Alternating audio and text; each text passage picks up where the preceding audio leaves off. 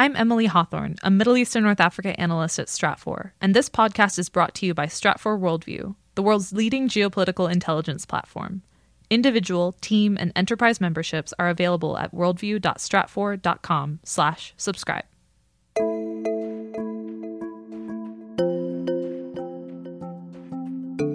There's a line you can draw between the mom-and-pop grocery store for whom geopolitics is obviously irrelevant and the Fortune 200 corporation for whom it's obviously relevant. And the main point I would want to make is that that line has shifted over the last 25 years. Welcome to the Stratfor podcast, focused on geopolitics and world affairs from Stratfor.com. I'm your host, Ben Sheen. And in this episode, we're looking at the role for geopolitics and business today. You were just listening to part of our conversation with Jay Ogilvy, director of Stratfor Worldview's Board of Contributors. In part one of the podcast, he sits down with Stratfor Editor-in-Chief David Judson to discuss the business case for geopolitical intelligence and how globalization has evolved. Then in part two, we'll hear an excerpt from a recent live webcast with Stratfor Vice President of Strategic Analysis Rodger and IESE Business School Professor of Strategy Mike Rosenberg. They'll take a close look at the geopolitical landscape for business today and how business leaders can adjust. Thank you for joining us.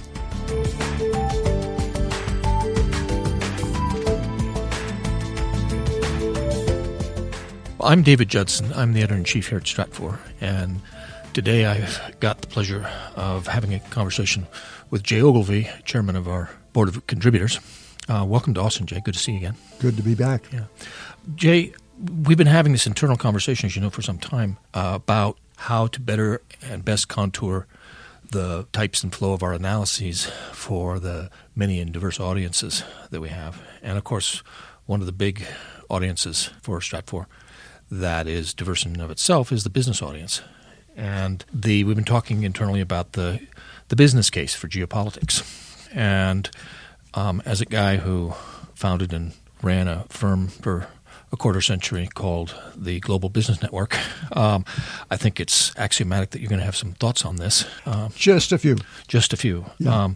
So as the geo of geopolitics is changing kind of before our eyes, how is the ways that businesses should be engaged and developing their understanding of geopolitics? How is that evolving in your view? When the question first came up, the relevance, the use of geopolitics for corporations rather than just curious individuals, when I first heard the question, I thought, well, gosh, isn't that obvious? Because I'd just been living it for 25 years. But I realized that, no, it's not altogether obvious because the companies with which we spent most of our time were generally Fortune 200, very large companies operating all over the globe.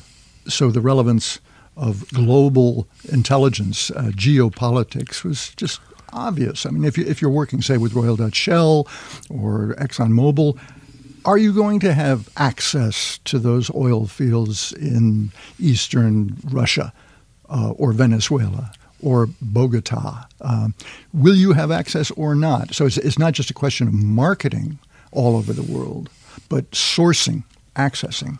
So with those companies, the case for geopolitics is just obvious. What I think has changed over the time I've been in this space is that the case becomes obvious for many, many, many more companies. It's not just the Fortune 200 anymore. Yeah. There's a line you can draw between the mom-and-pop grocery store for whom geopolitics is obviously irrelevant and the Fortune 200 corporation for whom it's obviously relevant. And the main point I would want to make is that that line has shifted over the last 25 years.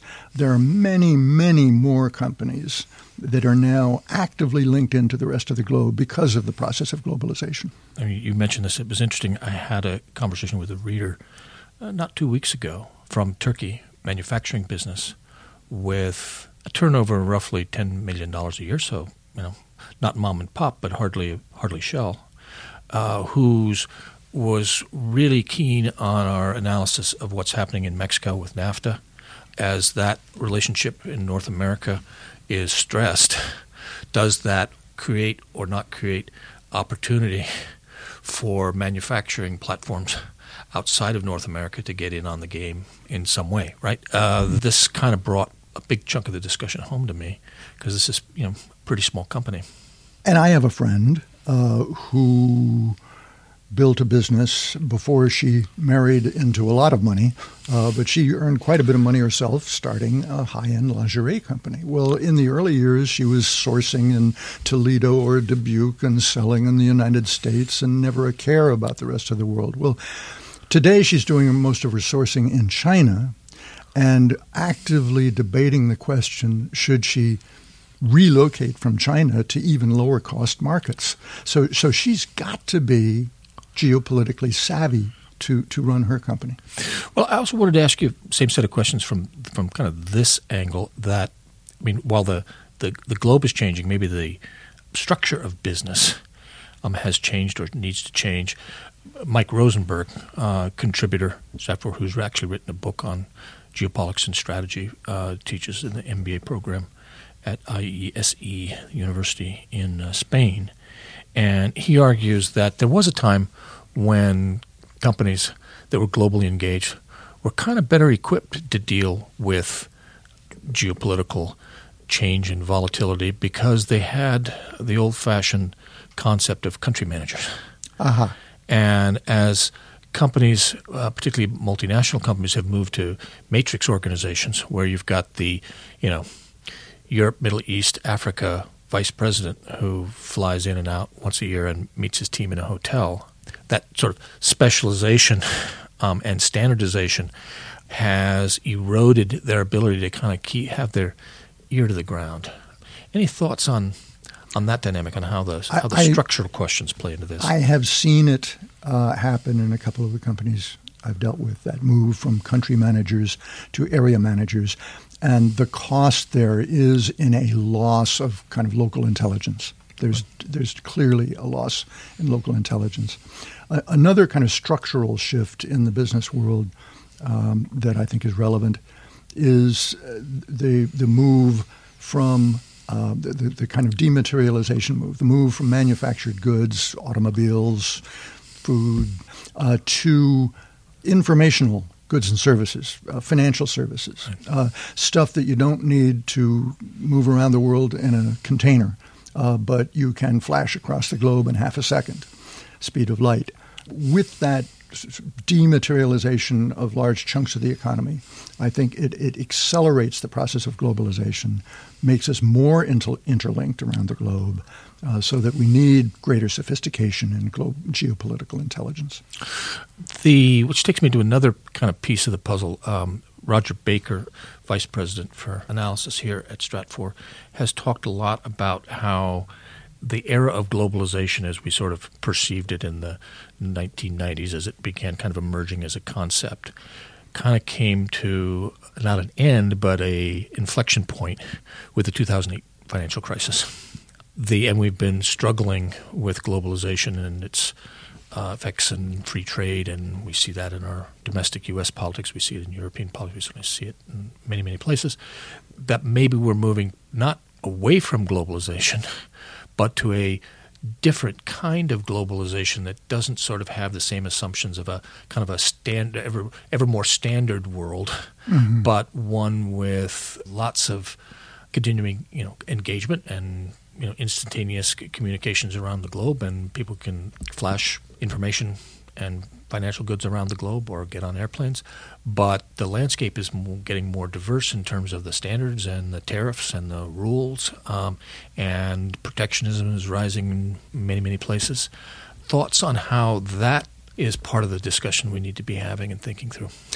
I think you put your finger on it, that the shape of globalization has moved beyond the kind of imperialist idea that we can take one pattern for all, that what's good for Peter is good for Paul, and instead get more sophisticated about cultural differences, historical differences, religious differences. These things make a difference in what people want, what people are willing to pay for. And if we don't get more sophisticated about those differences, I think we miss a lot of the opportunities that are there in a more globalized economy. Can we think about this? In the meeting we were having earlier today, we got Parag Khanna, in his book Connectography, talks a lot about the combination of centrifugal. I don't know if he phrased it this way, but he talks about the combination of centrifugal versus centripetal forces at the same time. Right. And the informational forces are centripetal. Right. We're all in each other's faces on Facebook and Twitter every day, but the cultural and populist and nationalistic forces are all centrifugal. People are saying, we want to do it our way. You see Brexit, you see the separatist movements in Catalonia. This centrifugal dynamic is something that I think Parag Khanna has very deftly put in front of our eyes. Well, you used the phrase one time, it may have been in the context of a conversation about his work, "Thee will be known by one's Federal Express bills," or something to that, words to that effect. Yeah.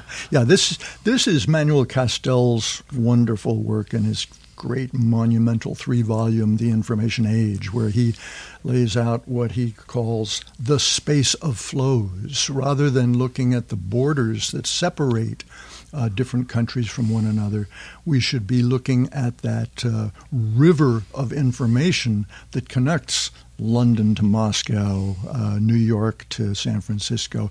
It's San Francisco to Hong Kong. It's those rivers of information that he calls the space of flows, and I just like to encapsulate it in that phrase, "Ye shall know them by their FedEx bills." Or their DHL bills. Yeah. Or their, So there was an internal memo that you circulated on this not too long ago in which I love this phrase, "To ignore geopolitical forecasting is like ignoring the weather forecast before setting off on a picnic." Pretty obvious. Yeah. And I don't know about you, but I don't like to get rained on at picnics. Yeah. Okay. Well, we'll try and figure out ways to build better umbrellas here. And also, I don't want to just talk about the rain, but the sun. I think greater geopolitical intelligence opens up not just dangers, but opportunities. Right. And we shouldn't forget that. Yeah. No, absolutely. Okay, well, this has been a great, if all too brief conversation, Jay. But again, thanks for coming down to see us here in Austin. My pleasure. I'd love to get back. Yeah, okay. Thanks.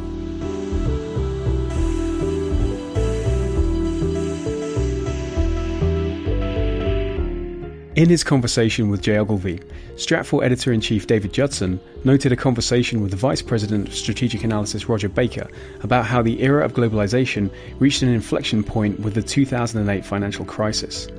In part 2 of the podcast, we'll hear an excerpt from a live webcast conversation with Rodger Baker and IESE Business School Professor of Strategy Mike Rosenberg about what underlying forces have changed and what business leaders can do to navigate today's increasingly complex international environments. Navigating those emerging global developments and long-term shifts in geopolitical power is part of our daily work here at Stratfor. To learn more about individual, team, and enterprise access to Stratfor Worldview, our premier digital platform, visit us at worldview.stratfor.com/subscribe. Now to our excerpt from a recent webcast with Stratfor's Rodger Baker and Mike Rosenberg.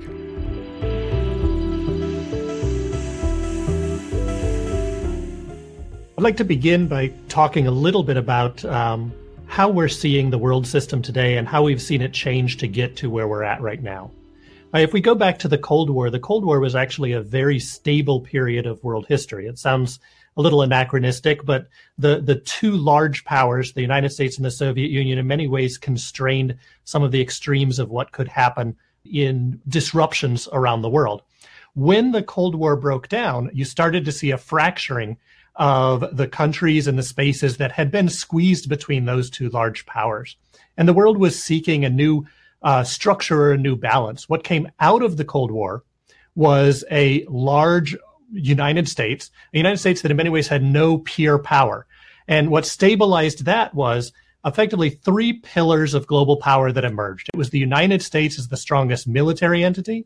It was Europe and the European Union in particular that in many ways shaped politics and regulatory structures around the world and influenced that. And it was China as the economic pillar of the world. This created this new sort of stable system that people understood, that people were able to make decisions about and around and see how things were going to be playing out in the future. The global financial crisis, however, crashed that. It first pulled the United States down, then the European Union. And when the European Union went down, that finally pulled the rug out from underneath the Chinese and their long-running export economic model. What has come out of that now is that there is no stable pattern yet in the world. We have a Russia that is working to reassert itself around its borders and boundaries, not necessarily because it's aggressive in trying to expand, but because it knows it has a major demographic crisis coming in the near future, and it's trying to secure itself. We have a China that is being pulled out in a way that it hasn't seen in much of its history because its supply lines, its economic patterns have reached across the globe, and it now finds that it needs to match that with political and, in the near future, probably military power to secure that space. We have a United States that has been engaged in conflict for a decade and a half, and that after long, extensive times of overseas operations, the United States will often pull back internally. It really doesn't matter which president was coming into the United States. There was going to be a bit of a retrenchment of U.S. activism on a global scale. We have a European Union that is facing the challenges of a resurgence of nationalism and subnationalism. And we're seeing, rather than the full expansion of this new multinational state, we're seeing the disintegration of the European Union. It may not go away, but it's not going to its full extreme ideas of effectively eliminating the concept of underlying nations, which in many ways were what in the past has been a source of crisis and conflict across the European peninsula. So in the end, what we have is a world right now that is unbalanced, that's destabilizing, and that in many ways is trying to seek a new equilibrium.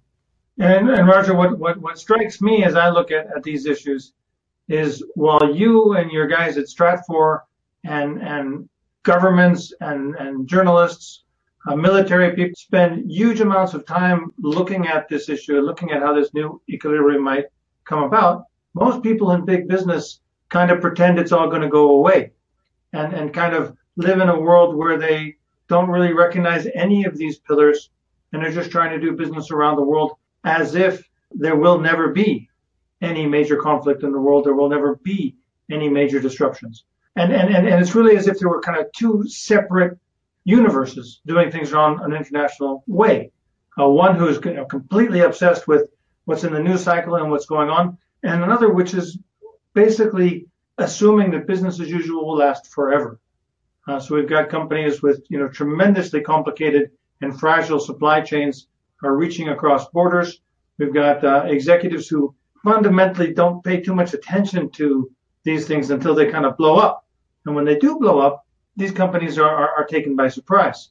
In my experience, most industries and most companies simply don't pay a lot of attention to this, except perhaps in specific sectors such as oil and gas, mining, and the financial services industry. And Rodger, I understand you have some experience talking to people in these businesses, and maybe they do a little bit better job of balancing or integrating geopolitical analysis to business analysis. We've traditionally found, at least when we founded the company, that it was extractive industries in many ways that were the ones who first recognized very clearly the need for this type of broader-based geopolitical analysis and intelligence.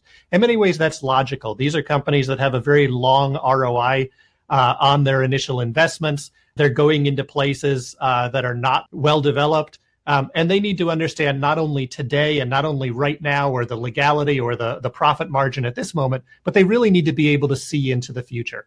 In many ways, that's one of the strengths of geopolitics in helping businesses look forward. When we talk about geopolitics, in some ways, what we're talking about is not what you hear often in the media. Geopolitics is not the same thing as international relations, current events, or war and conflict. Geopolitics is a study that draws on the intersection of organized people and place over time. In other words, it's how has a place and the population in that place developed over decades, over centuries, over millennia, and how does that impact and shape the way in which those people, those places act and interact with each other, perceive the risks and threats, and perceive the opportunities from countries around them.